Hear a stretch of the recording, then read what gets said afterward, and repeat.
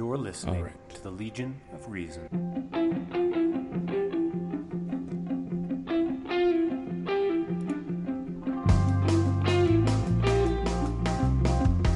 Okay, it's April 9th, 2017, and welcome to the 200th episode of the Legion of Reason Diversion. Later on in this episode, we get to some juicy stories, including a CBC report which outlines how the Alberta government has been funding unproven experimental health programs on the elderly and homeless. Ayaan Hirsi Ali cancels a visit to the land down under because of threats on her person from Islamists. Conrad Black, that narcissistic Nixon apologist, goes after atheism again and predictably fails with his usual condescension. And apparently being a Black Lives Matter zealot can get you anything and anywhere, including an entry into the Ivy League. But before we get to those items, Dorian Banman, a student at the University of Alberta in Edmonton and known on YouTube as former Reformer King, is suing the educational institution, and we're going to let him tell a story as to why. Welcome to Lord Dorian. Hi, Randy. Hi, Christine. So just a quick correction there. I'm not quite suing them yet. What I'm doing, it's quite a lengthy process. What it's going on right now is I'm starting up the preliminary investigations for the lawyer to look into the university's practices and basically find for himself what. Hi, Randy. Whoops, I'm sorry. Just a second here. I got to kill this.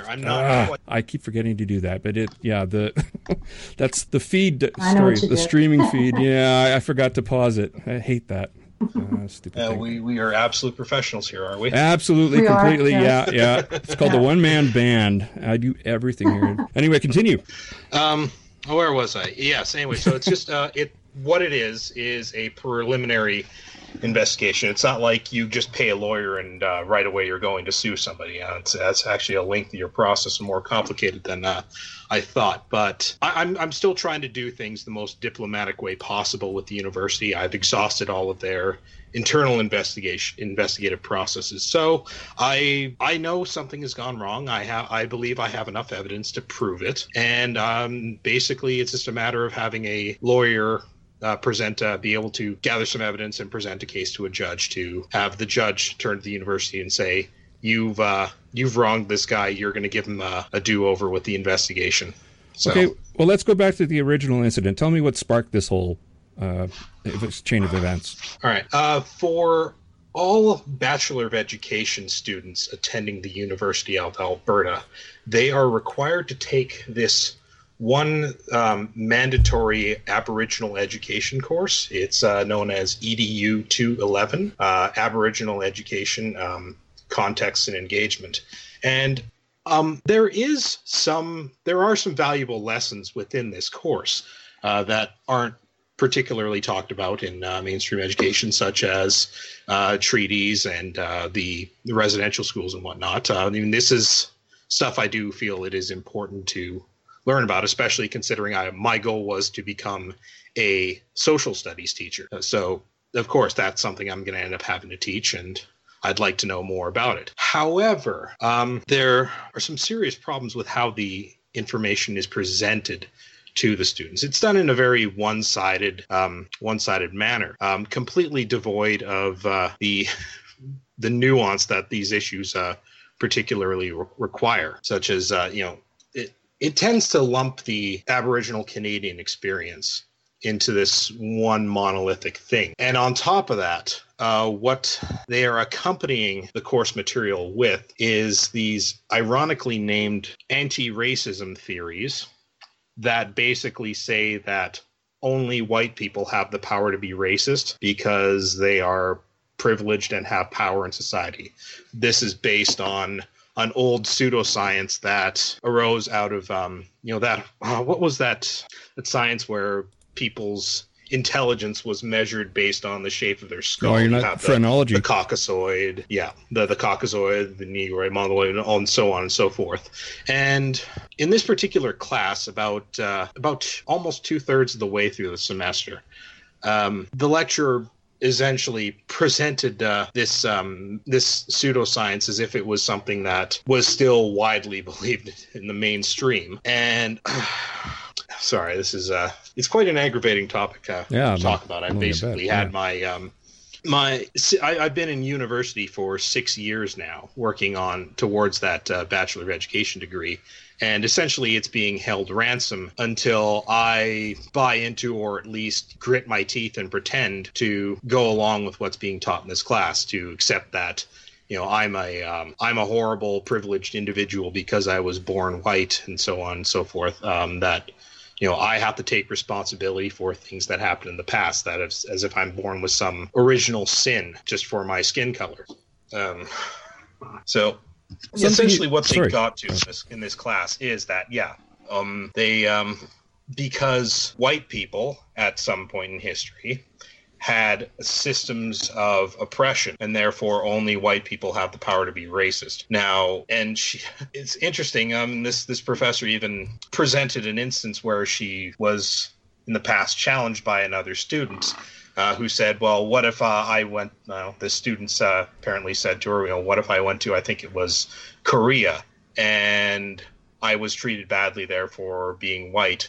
Does that is that still racism, or is it something else? And it's not racism because apparently Koreans have not had systems of oppression in the past. Oh, yeah, right. As a history major, I'm sure I can dig up something contrary to that. Well, the Japanese were certainly not very nice to Koreans during World War II. So, there's definite racism there. Even though they were talking about purely Asian societies. Yeah, if you want to talk about systems of oppression being the baseline for determining who can and can't be racist, well, you can even look at Japan right now, what they're doing with the Ainu people in the north of the island of Hokkaido. So that's definitely worth looking at if you want to make such broad allegations. And it's very infuriating because it's unassailable. It's actually unfalsifiable. All they do is say, and I've run into this myself. So I know the infuriating feeling one gets from dealing with people who buy into it, both people of color and, crackers like us. And it's amazing because it's totally unfalsifiable. They've just defined racism conveniently in such a way that only white people can be racist. It's not meant to be scientific. It's postmodern theory. It's anti-science, right? Yeah, Michel Foucault. Basically, and what it's, it is. It's not empirically. So when you call it a pseudoscience, I'm kind of like, not quite, because sometimes it's nothing related to a science. It's BS. It's I don't know what to call it, like exploratory social research. You're being really, really charitable. It's art disguising itself as a science is the basic way to put it. Well, they teach it as based on postmodernist, post-colonial theory, and even some post-structuralism in that, in order to make these theories work, they have to change the definitions of pre-existing, pre-established words. Now, you go with what the government and the University of Alberta define as racism. Well, what they're basically doing would qualify as it. So, in order to get away with what they're trying to do, they have to change the definition. Yeah. Well, that's the thing. It's conveniently defined in such a way that anybody who isn't white can be racist without having any mudsling, that's slung at them stick to them. And it's amazing that dealing with these people, because white people actually get into this as well, and so they're enabling racism. And people of color who actually believe this, I think, are just flat out racist. They don't have any problems blaming everything on white Canadians. Would that be a fair assessment? I don't want to impose on a big broad group of people like that, but it's not an uncommon occurrence, as I've basically been kind of awoken to in the last 2 years. I started surfing around YouTube and seeing more and more of this stuff happening and people getting away with it. So yeah, Chris, you want to chime in on that? Oh, I just I think it's a pretty broad generalization, and I also think that as a theory, it among other competing theories, like it's a lens through which to look at social phenomenon, right? It's essentially a thought experiment, and I think if you don't teach it as truth, it can be interesting to look at things through that lens, right? It has done some productive things through scholarship and that kind of thing, but now it's become sort of taught as fact doctrine. Yeah, exactly. That's it's taught as fact. That's garbage. Yeah, because there's other ways to explain social phenomenon, and if you're only taught that this is the one way through which to look at things, and that's a total disservice to this professor is so oppressed. Pursuit. She's a professor. Not just any professor, but this one seemed the one from these lectures in particular. There are other instances with other professors, but this particular professor has a rather known reputation for constantly reminding people that they went to Harvard. Oh, okay. Now that's unpack that as you will. Harvard. I would never be able to get there in my lifetime. Certainly not. With my income and so on. And yeah. So I don't know. It's rather ironic to be told that I'm privileged and that this person's oppressed by a person who has actually had more privilege than me in life. Yeah. Well, it's the whole identity politics reasonably thing. Not quite impoverished, but I mean, I grew up, parents working 2 jobs just to, pay the bills, put food on the table, clothes on our backs, and, eventually get into a house. It took them years to do that, but they managed to pull it off. But again, you're basically you're telling a person who started, pretty low in the social economic ladder that he's got more privilege than you, when really it's just absolutely disgusting, the amount of mental gymnastics it takes for them to push this stuff and actually believe it themselves. And there's that further level of that professor being in a position of power over you too, right? Well, yeah, so, essentially. There's no excuse to be competing in this, like competing with your students about who's more oppressed. It's completely inappropriate. The term was the Oppression Olympics. But it is quite I didn't interesting want to say that, but yeah. To have this professor operating from a position of power where they are not being held responsible for their actions. Well, basically what they've done is they've created that environment, that system of oppression that they claim is a prerequisite in order for someone to be racist and the supposedly oppressed person to be absolved of that label, even if they act the same way. Exactly. So it's become rather circular by they basically created the very, very situation that they claim causes racism. Yeah. But they're the ones benefiting from it. So it doesn't matter to me who it's being done to. It's still wrong. I don't care who's in charge, who's being disadvantaged. It's quite hypocritical on the part of both these professors, the intent of this course, and even the university to allow this to go on, considering they do have it written quite clearly in their discrimination, harassment, and duty to accommodate policy, which is quite conveniently available to be read online in the PDF. And you can their definitions of racial harassment and the like. What has basically happened with this course, it falls very much into that category, and it's happened hundreds, and I believe it would qualify to have happened hundreds of times over for each individual student who has had to take this course since it was made mandatory a few years ago. Okay, so now at this point, sorry, go ahead, Christine. No, I was just gonna. I can tell you're uncomfortable talking about this, and there's probably things that you probably can't talk about, given the legal status of things. Hey. Yeah, I'm not entirely sure what those things are yet. I mean, I still have yet to make another sit down for another appointment with the lawyer, but that is happening very shortly. But you did go to the university first, right?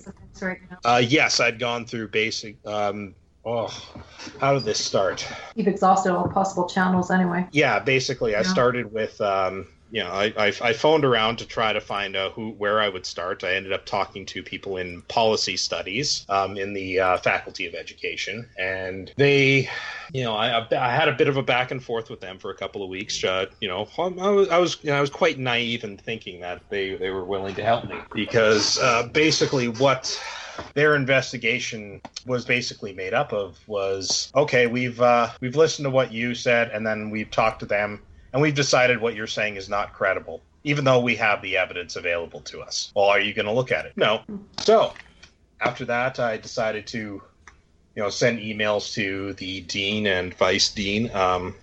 The dean was very unapproachable. He had me sit down and talk with an assistant of his for a few minutes, and then I was sent on my way, and there was no follow-up with that. My email exchange with the vice dean, he was apparently away in China at the time.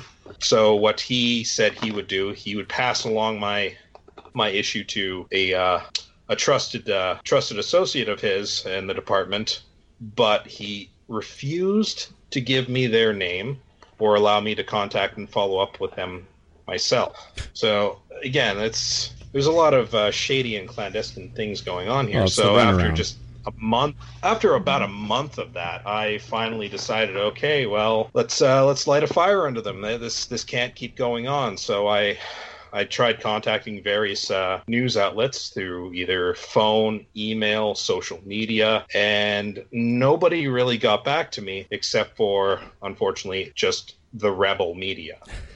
And so it was quite a decision to go to them rather than try to fish for some other options, but nothing was biting. So I did what I had to do. I sat down for an interview with Sheila Gunn-Reid. She put me in front of a camera. I told my side of the story, and about a week or two later, they released a video on the subject, and then the next day they released yet another, drawing attention to what's going on there. And unfortunately, what they ended up doing was painting, as I expected, they painted it as sort of this left versus right dichotomy, when really it's just, no, I just want the university to deliver on the rules that every student is supposed to be guaranteed the protection of.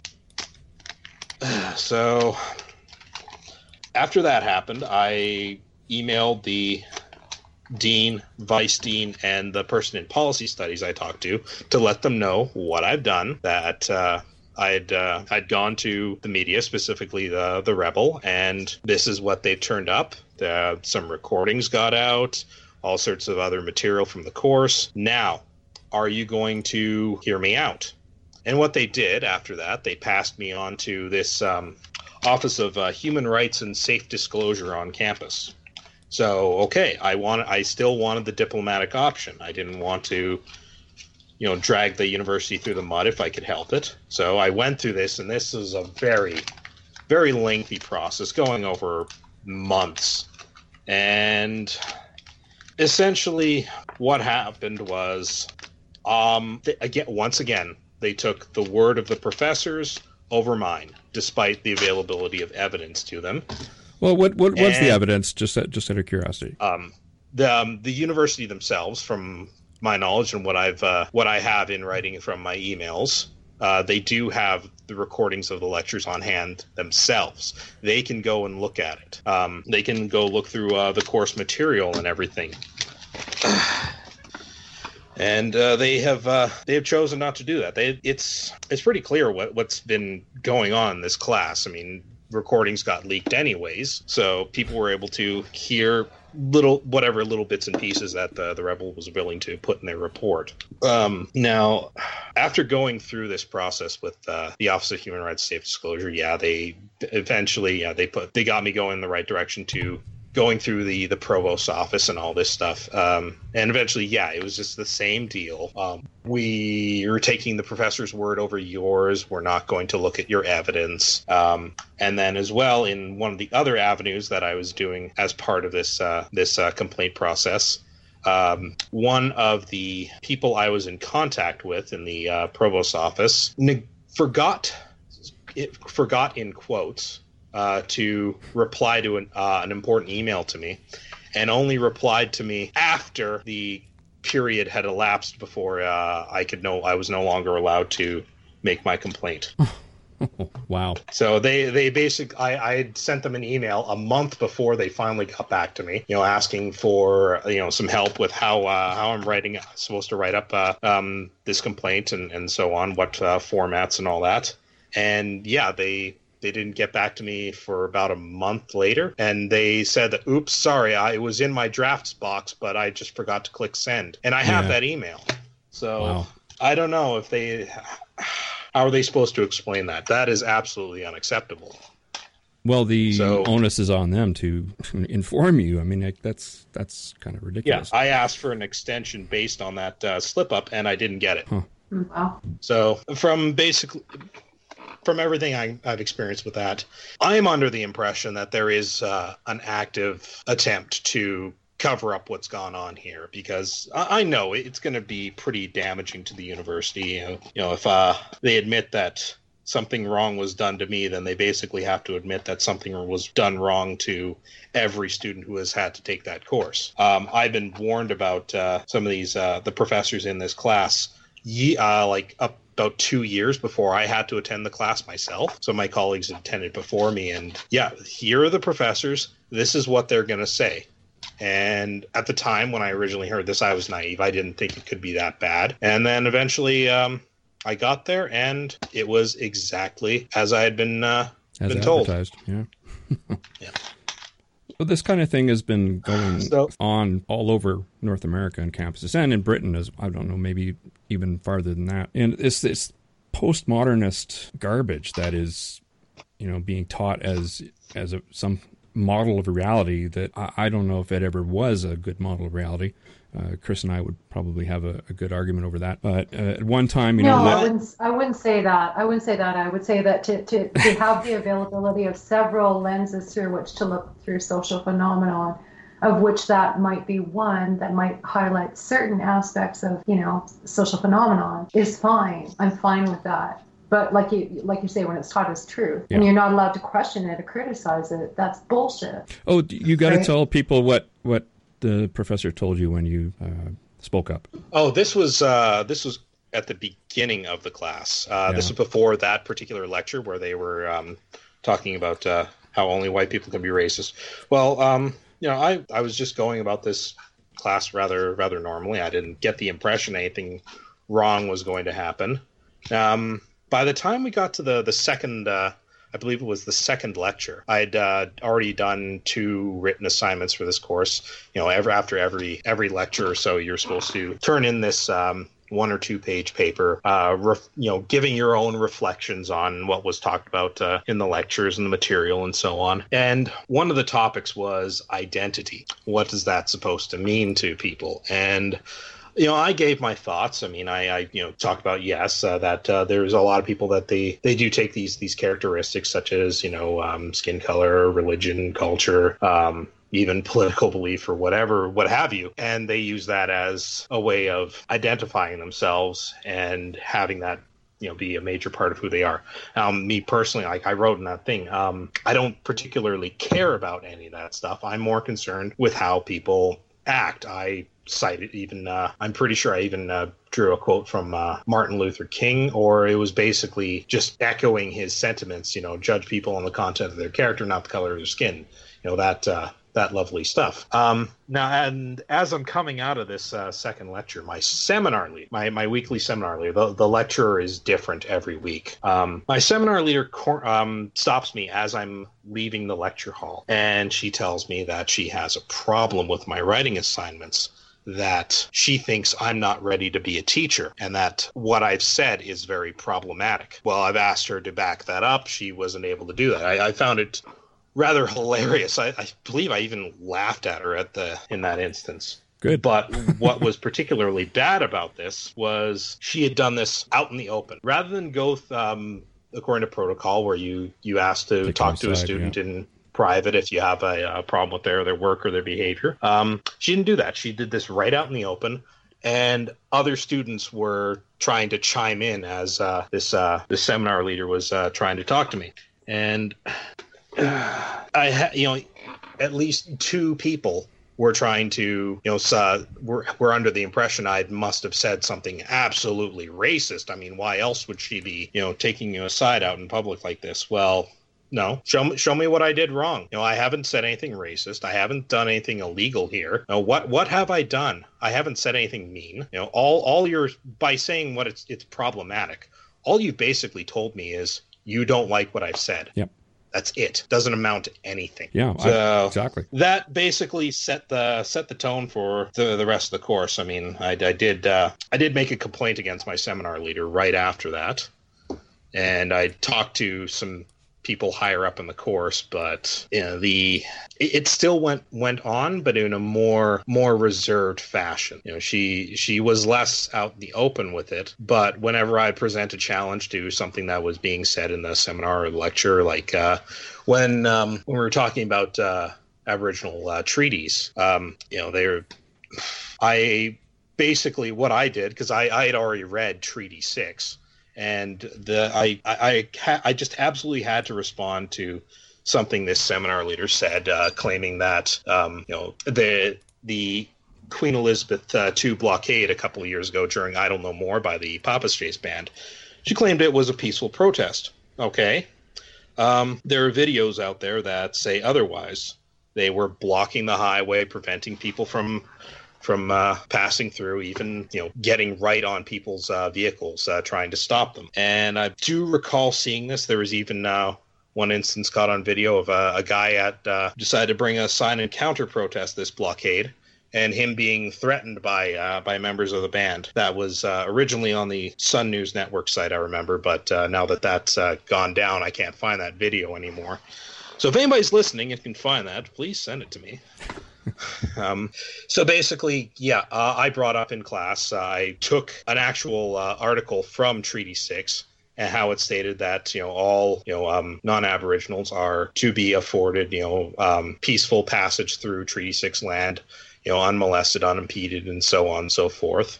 And I presented the argument that, if this Aboriginal band, if you know anything about the Papa's Chase Band, they're supposed to have treaty rights, they say, but suppose they don't exactly have any land to their name. Now it's a complicated thing. I can't comment on. I can't make a really educated comment on the history behind that, but from what I can tell, as far as the courts are concerned, they don't have any more. They don't have land. So, if this guy's going to claim that he's got treaty rights, then he should adhere to the treaty. I presented that argument in class, and rather than challenge me in class, she sends out an email to my entire seminar section, saying, once again reaffirming that it was a peaceful protest, and that if you want to know more, go talk to this chief that organized this blockade,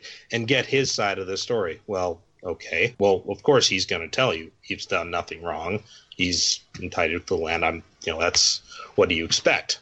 Yeah. However, there's video out there saying, well, no, this wasn't exactly, a peaceful protest where people were allowed to pass without being held up for whatever reason. I just so many hypocrisies with this class, and I just had to keep pointing them out.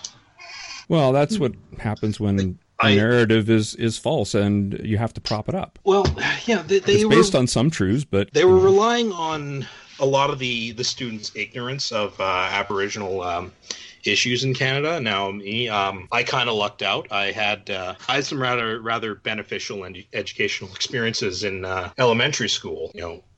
Talking about a lot of this stuff as early as the fourth grade, and even extended into my junior high and high school. So I was a little more well-versed with these issues than the rest of my class. I was the only person in my seminar section that knew which treaty the land that the University of Alberta is on was covered under, and which band it originally belonged to, and so on. So I knew all this stuff, Treaty 6, Papa's Chase Band, and so on.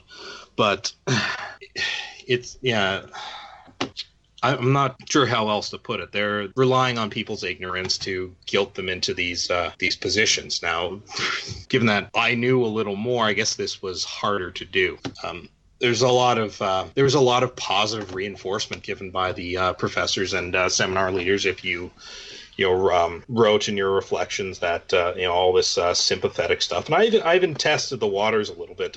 After the initial incidences with my responses being problematic, I decided a few responses later, I would write a very sympathetic piece without completely compromising myself, and then just see what would happen.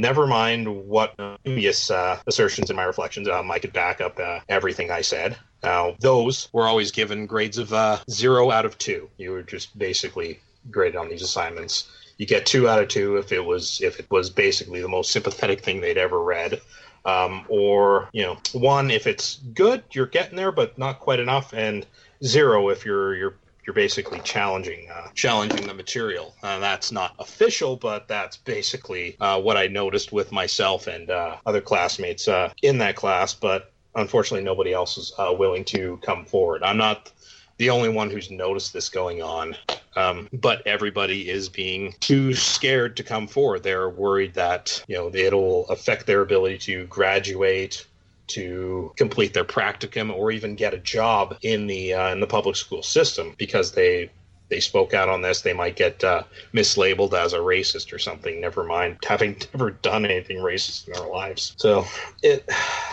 the course really monopolizes on people's fear and ignorance. What are the next steps now? You've exhausted all of the avenues that you know of for within the university system. Now you've sought the services of a lawyer. Yes. And what are your next steps, or can you actually talk about that? Well, basically, what this is doing is just getting a judge to recognize that, okay, yeah, something's gone amiss here. The university, you have to give this guy another chance and do things right, or that otherwise I will have to turn it into an expensive lawsuit, and that I want to avoid. I mean, I don't want to cause any collateral damage to the university. I mean, there's really good people that work there. The university does do good work, but I don't want to be damaged because one group of people within a faculty decided to act beyond what they were allowed, or think themselves above the rules. Is this kind of thing entrenched anywhere else in the University of Alberta? To your knowledge? Nothing that I have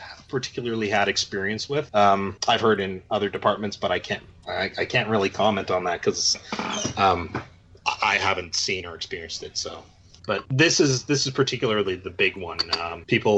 Students have been complaining about this course and even some of the same professors over and over again for years. You can go back in on the University of Alberta Confessions Facebook page, and you can pull up all sorts of stuff on this course. People making anonymous complaints on there. Or responding to a complaint about it, and you can go on Rate My Professor, and some of the stories line up with some of these profs. Yeah. So there is a lot of consistency with what's being said about this course, but again, nobody's speaking up about it. Yeah, everybody's afraid of backlash now. That's amazing that not anybody. Hey, nobody at all has come forward from past classes. Nope. Yeah, wow. They'll talk to me in private, but as soon as I ask them if they're willing to, go public about it, they disappear. So I can't really blame them either. It's a little disheartening. Yeah, I don't blame them either. I mean, they risk losing a lot if things go wrong, or whatever kind of social backlash. If they dare speak up on something and then have it misinterpreted. Mm-hmm. You have a GoFundMe page as well. I do. Thanks to it was going to be an expensive thing to hire a lawyer.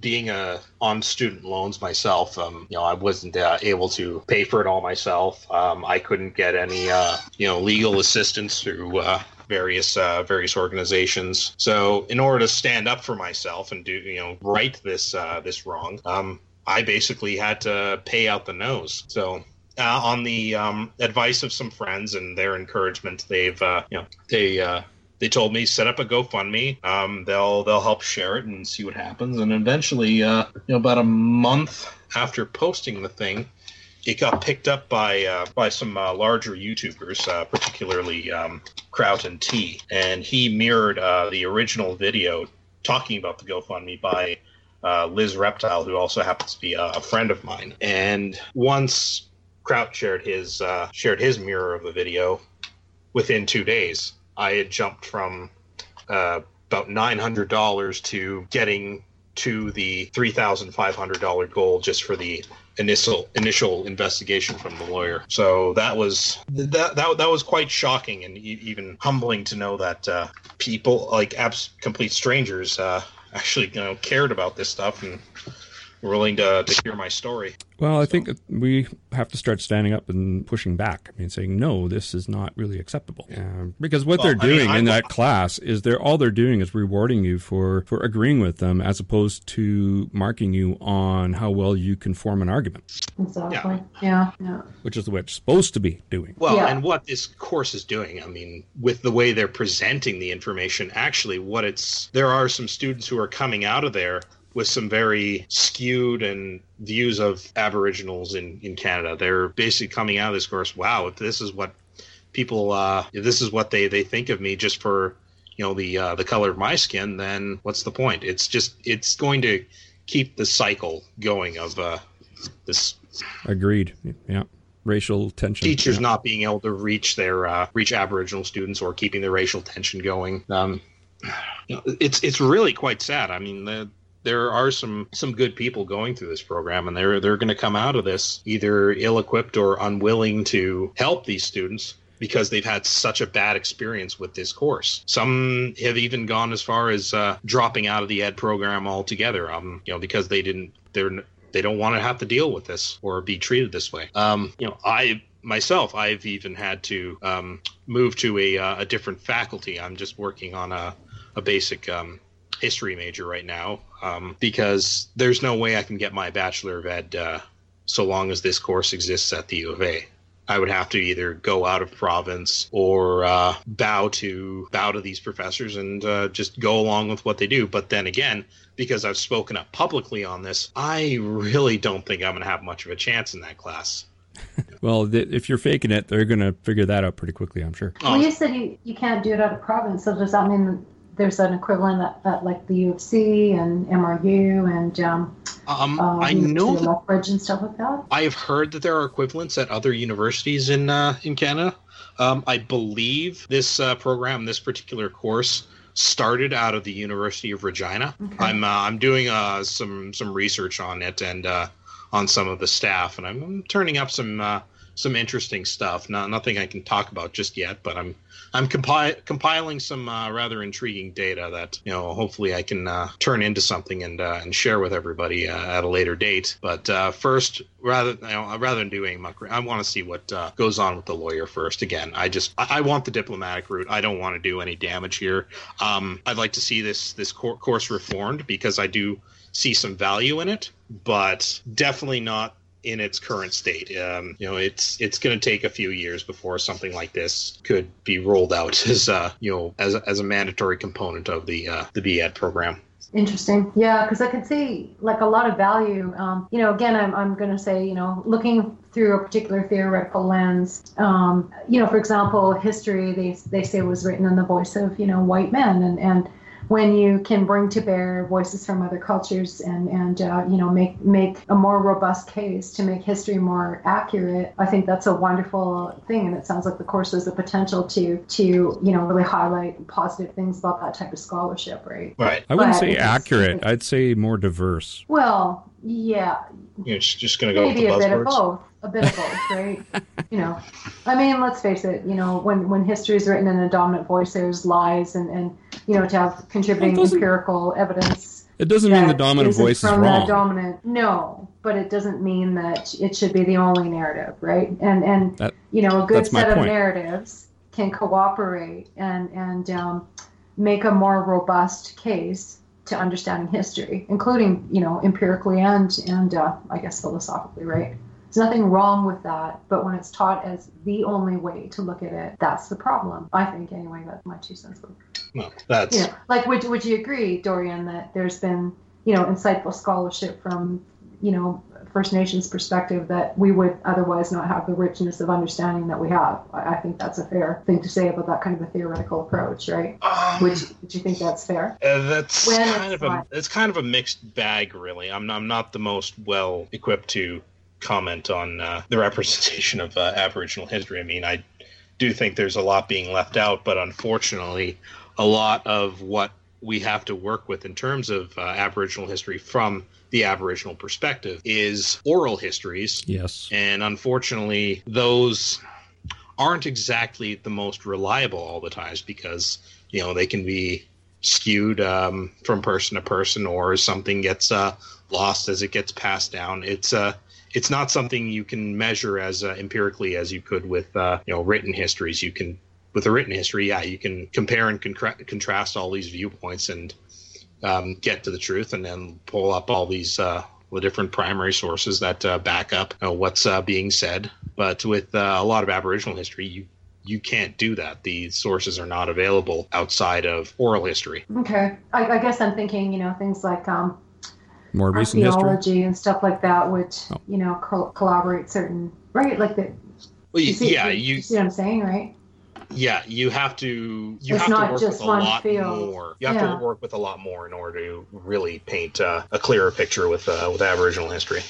Mm-hmm. You can't just, I think there's a place where that sort of scholarship can highlight things that maybe more traditional scholarship hadn't. Absolutely. I'm delving more into a lot of historiographical theory these days. I took a class last semester and it got me very, very interested in it.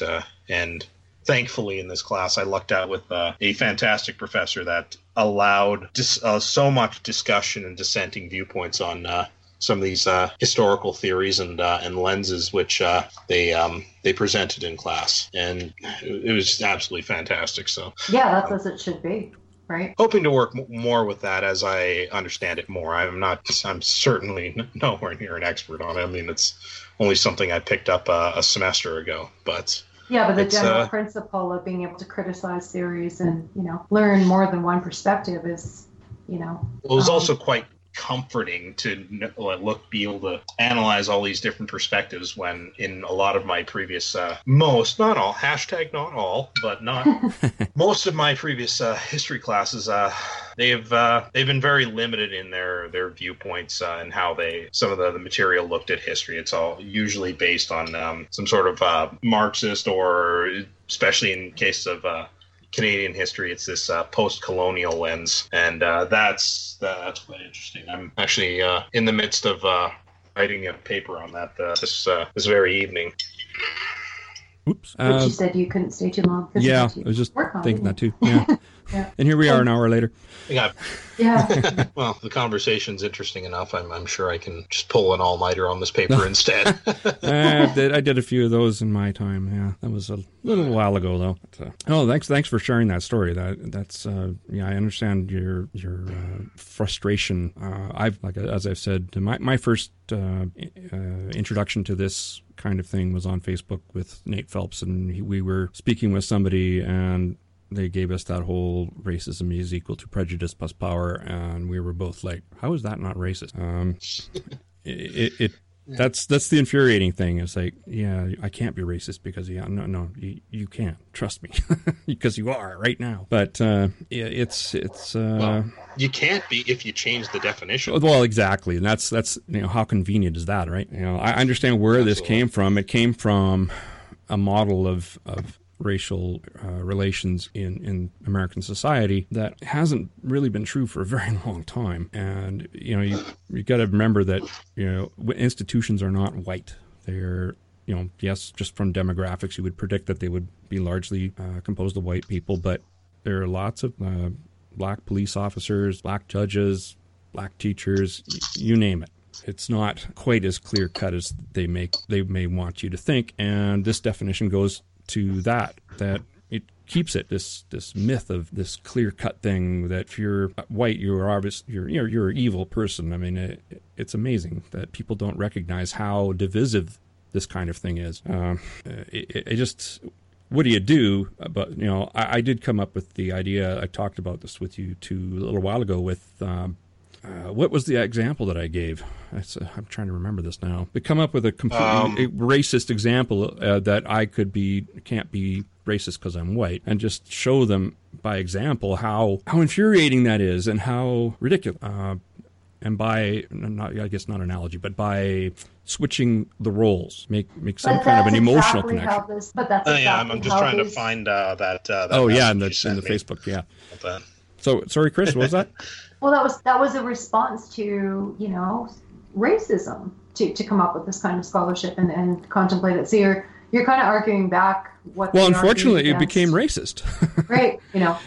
I'm just trying to create I'm just saying your argument's not going to work because it's going to fall on deaf ears. Yeah, well, right? It already is. You got to try something else, right? Yeah. I mean, it's already. But I don't think that's anything new or different. That's all. Well, it's exactly the.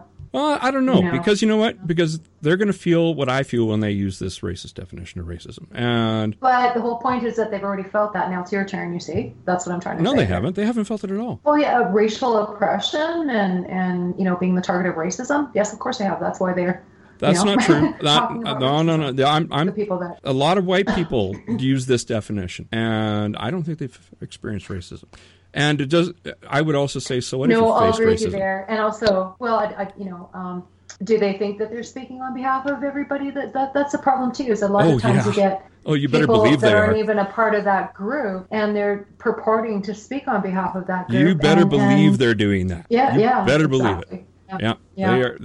Of course, it's virtue signaling, but of the worst sort.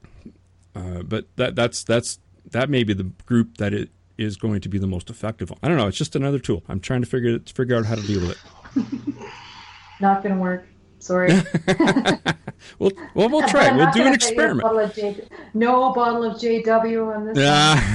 I don't know how far we should really take the measures to combat this thing. Me personally, I'm just sticking to, using pre-existing rules within a lot of these universities. Whoever's listening, if you do have a university that's teaching a course like this that's saying only white people can be racist, or all men are rapists, or some incredibly one-sided some other identity politics thing like bullshit. That, and you're not given an opportunity to present a counter argument to it, go into your university's own rules and codes of conduct and then hold them to account. You may end up having to take them through the legal system, like I'm unfortunately having to do. But there is a way to fight back without stooping to their level. Yeah, good point. Do you want to stick around for a few minutes and we'll talk about some of these other stories? Or are you really pressed for time? I do actually have to run. I need to grab some food and continue on with this paper. I've got another 3,000 words to churn out by 6 o'clock tomorrow evening. Do you mind if we take like a 5-minute break or so, Randy? Well, kind of streaming right now, but I guess nobody's listening. So. Yeah. Just wouldn't mind that. Sure. Okay. Well, thank you, Dorian. That's well. Hopefully, we'll hear from you again when something is resolved. Hopefully, something's resolved. Yeah, I'll keep people updated as I said in one of my last updates on the GoFundMe. Mm-hmm. As soon as the lawyer's paid for, I'll be posting a receipt so everybody knows where the money went, and it went to what it was intended for. Good idea. Yeah. And we'll post a link to the GoFundMe campaign, hey, Randy? Yes. Yeah. Yep. I've already met the goal, but if people want to read my story at length, they can do so there. Yeah, I know. Sorry, you're going to do something with any excess money. Remind us of what that is. You're going to do with any money above and beyond? If what I was going to do, if it ended up going to court and there were any damages received to me from the university, then what I would be, I don't intend on keeping a lot of that. I was going to send a portion of that to the Canadian Association for Equality's Edmonton branch. They had previously done some work regarding raising awareness for the missing and murdered Aboriginal men in Canada, and how that was not being included in the government's inquiry these last couple of years. And they put on a bit of a demonstration in Edmonton where they hung neckties on the high level bridge. And this is in regards to something that was started in Winnipeg by a mother who had lost her son, and to draw awareness to missing and murdered Aboriginal men, she started hanging neckties, and they caught on to this. And I thought it was such a good idea. So if they're going to actually be helping Aboriginal people in Canada, absolutely, and see if I can help them out, because this course certainly isn't doing that job. That's awesome. Thank you again, Dorian, and or Dorian, sorry. Hope that your paper goes well. All right, thanks a lot. We'll talk again soon. Yes, we will. Thanks, and stay in touch. Yeah, absolutely. Yeah. Okay. Have a good night. You too. You too. Bye-bye. Bye-bye. You've been listening to the Legion of Reason, coming to you from Calgary, Canada. If you enjoyed listening to this podcast, please consider reviewing us on iTunes. Music was provided by Dean Morrison and Graham Hill and used with permission.